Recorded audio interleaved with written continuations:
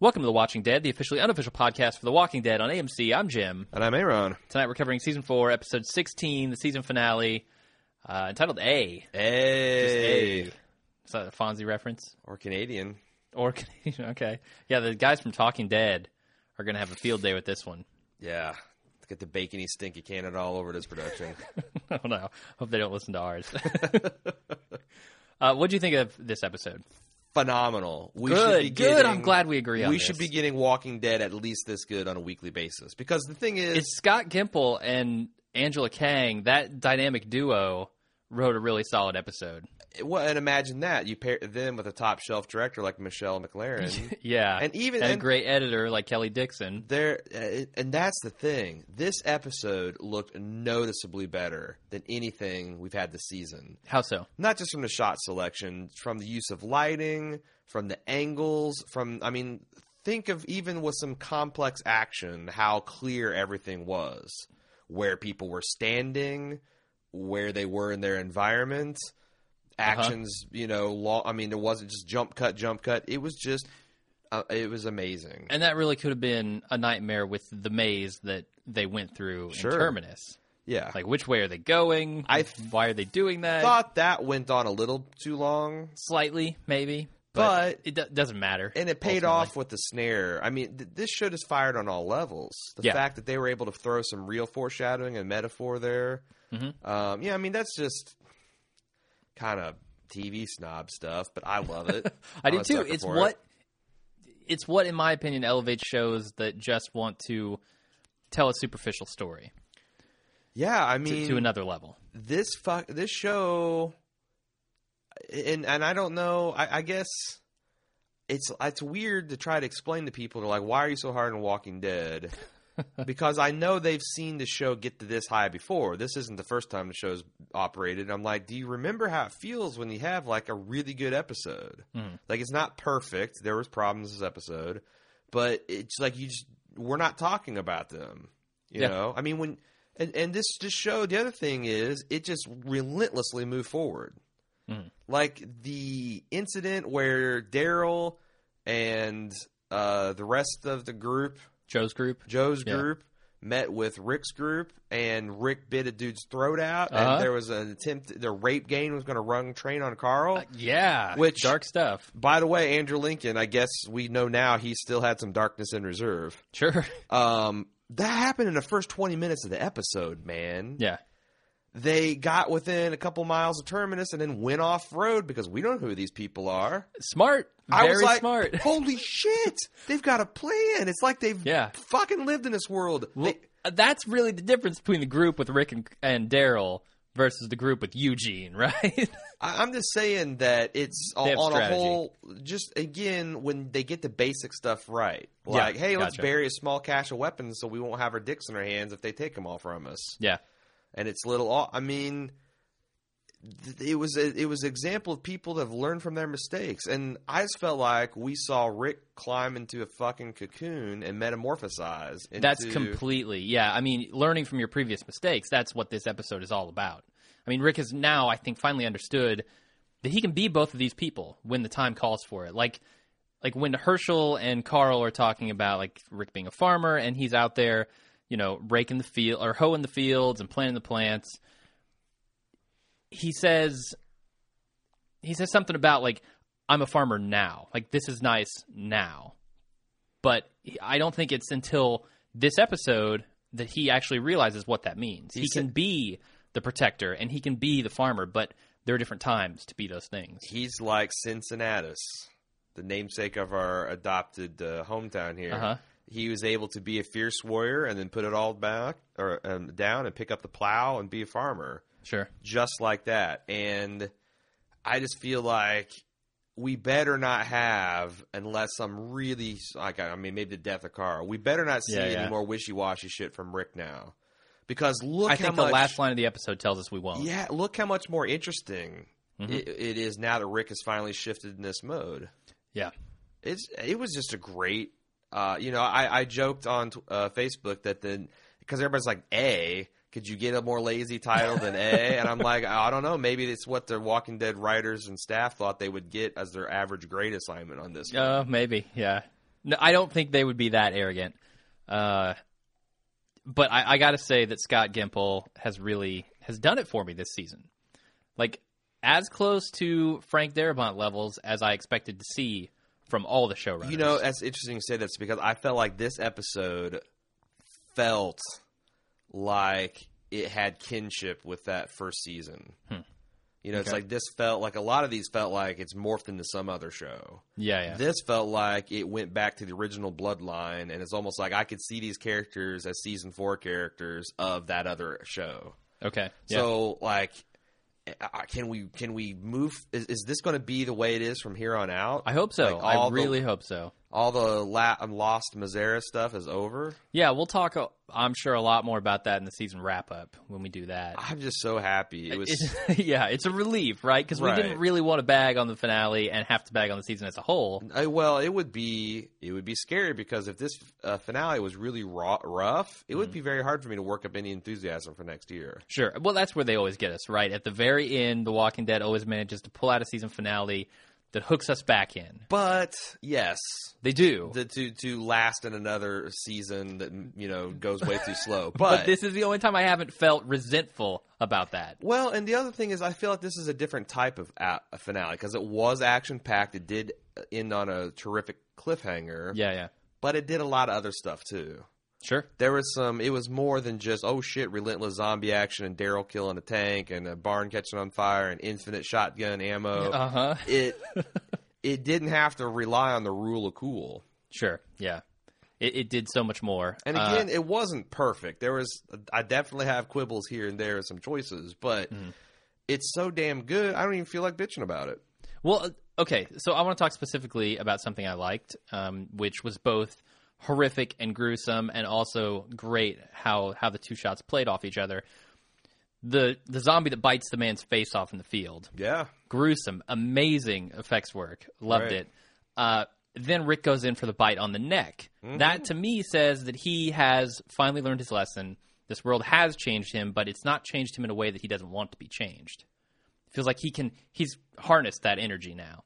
So he can be steadfast, I guess, violent Rick when he needs to be, but he can also be Farmer Rick. That's great. That's what this group needs. Yeah, sure. I also think that, you know, the comparisons between Rick and a zombie, because we've made this stuff at various levels, but he has finally completed that change where, you know, I know at one point in The Walking Dead, he basically says, we're the Walking Dead, not the zombies. Mm-hmm. And I felt like this episode tonight made that point times a million.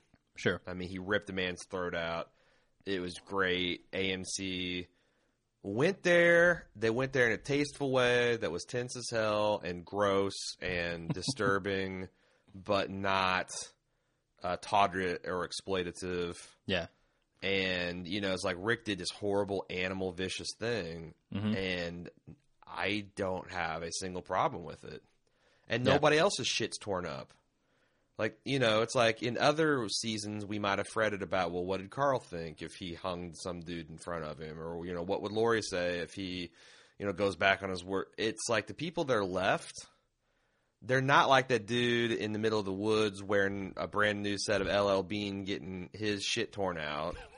Okay. And you wonder, like, how the hell did that guy make it this far? These guys are the real deal. Yeah. They're distilled. Sure. Absolutely. Just like our whiskey. Just like our whiskey, man.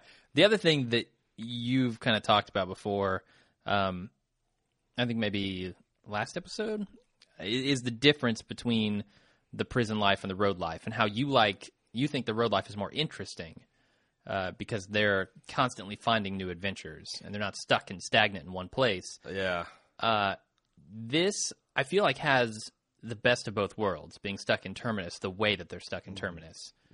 Because it is an adventure. They are now captives. They're not farming. Right. They're not waiting around on the farm for zombies to attack. Right. They're active. And that's very much demonstrated by the final line. They don't know who they're screwing with. Right.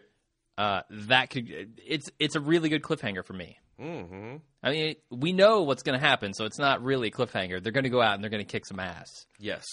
Specifically, Rick is going to take them out and make them all kick ass. Right. I'm excited for that. Dude. My only hesitation now is how long are they going to take to resolve this plot? Okay, yeah. You know, would you be worried if Terminus was the entire half season plot next year? That's like the Infection, so almost like the Infection. It went most of the way. So it depends on how they do it. It really does, because I wouldn't say that an Infection in the prison would be interesting for 5 episodes. But can you have 7 hours and change television based on skirmishes around this Terminus group? I say maybe no. not. Now, I think it would be interesting if the only other group that's not trapped at the moment, Tyrese and Carol and Judith, come to try to save the day. Yeah. They Maybe somehow... a little ass kicker, foreshadowing. Absolutely. Why not? Speaking of foreshadowing, just another one of those little details. The kid playing the Legos versus Carl Field stripping the gun. So good. I mean, yeah. Like I said, when the people give a shit about the small stuff, the big stuff just goes so much smoother. Yeah. And again, like I said, the random dude getting bit in the forest, that felt a little shoehorned in. A little bit, but it was there to demonstrate a point, I think. Yeah, right. I mean, Carl wanted to go in and save him.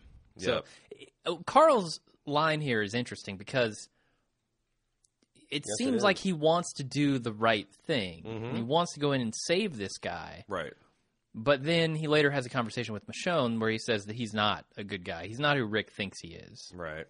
And I don't know if Carl means like he's just not willing, or he's more willing to do the dark things that he might need to do in this world than his father realizes.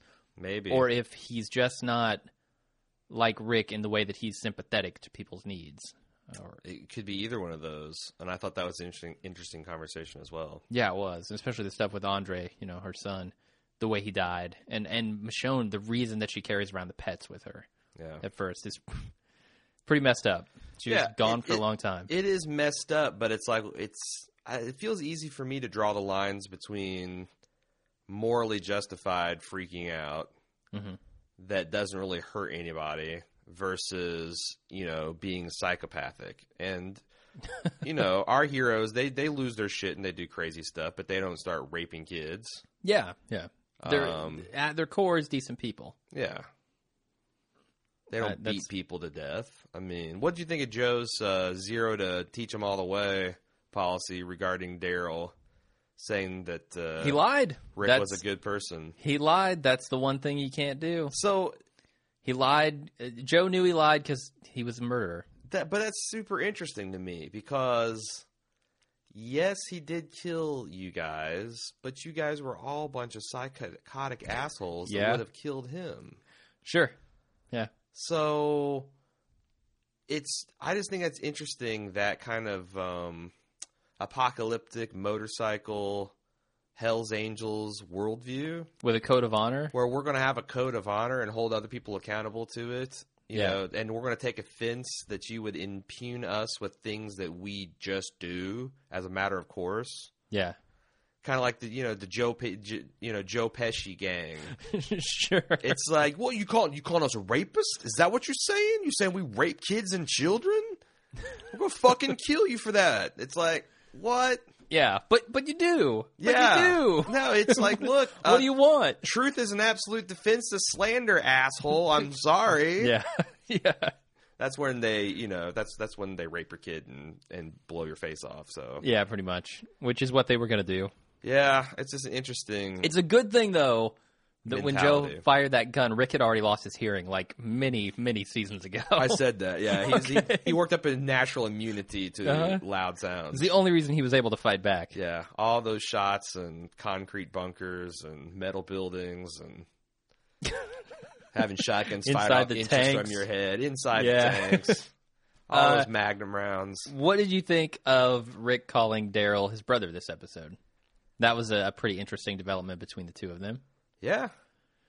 I'm bumping Daryl up to 100% death because Rick called Shane brother, and we know what happened in second season of that stuff happened. Oh, that's true. Is that the first time they've called each other brother? I think so, yeah.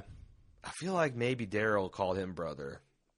Well, it's interesting, too, considering the relationship that he had with Merle, his actual brother. Or maybe he said that to Merle. I don't know. I'm feeling like an idiot, but I feel like that the B Yeah, word, he did at some point because the B word's been Merle. tossed around before in retrospect or in respecting these two guys and their relationship. Maybe so.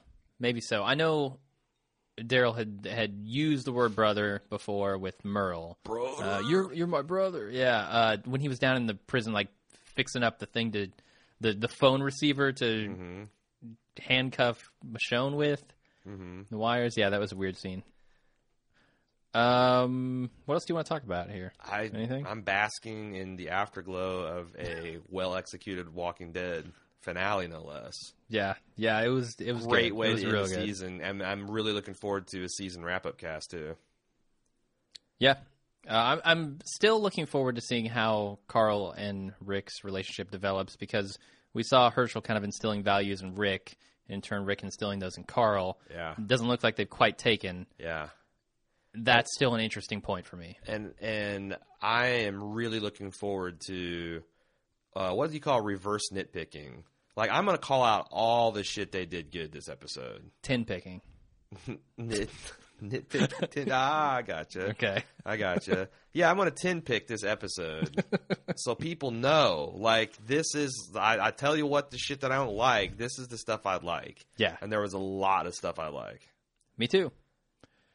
All right. Well, if we don't have anything else to talk about. Yeah, if you want to send us feedback for this episode, because we do the full cast every Tuesday. We'll have a full scene-by-scene episodic breakdown, and we'll have your feedback that you can send into Walking Dead or Watching Dead. Watching Dead, probably. All of the above. Use Watching Dead probably at baldmove.com. Watching Dead, probably. Not really.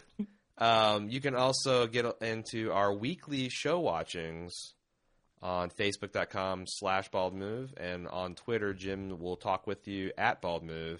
And it's going to get cool. It's going to get crazy. We're going to have Game of Thrones going. We're going to have Mad Men going. Mm-hmm. We might have to synchronize because I think Game of Thrones is going to be our number one watch and instant cast, which means maybe we need to sync up and do like a Pacific Coast Mad Men watch. Like, we'll watch it at midnight and do. I see what you're saying. And do like, because the West Coast guys, the West Coast people never get to participate in this stuff. That's true. We could catch at least some people, right? Yeah, throw a West Coast Mad Men party because presumably at least some of Don Draper's contacts are on the West Coast. Yeah. Flying out to California. Yeah. All right. We don't want to spoil too much of Mad Men. I don't think you can. Like, the Wiener would let you get away with that. I mean, sure, he'd shut down our podcast. I mean, his teaser so far has been 3 seconds of people sitting in a fucking airport. Man, I love it. I Don do too. Draper stepping out of a plane. Yeah, I'm on board. Her riding in a car. Yeah. Just super slow-mo. Okay, enough. We're not talking about The Walking Dead anymore, so I'm going to end this show. Do it. All right. As Aaron said, we'll be back on Tuesday, and until then, I'm Jim. I'm Aaron. See ya.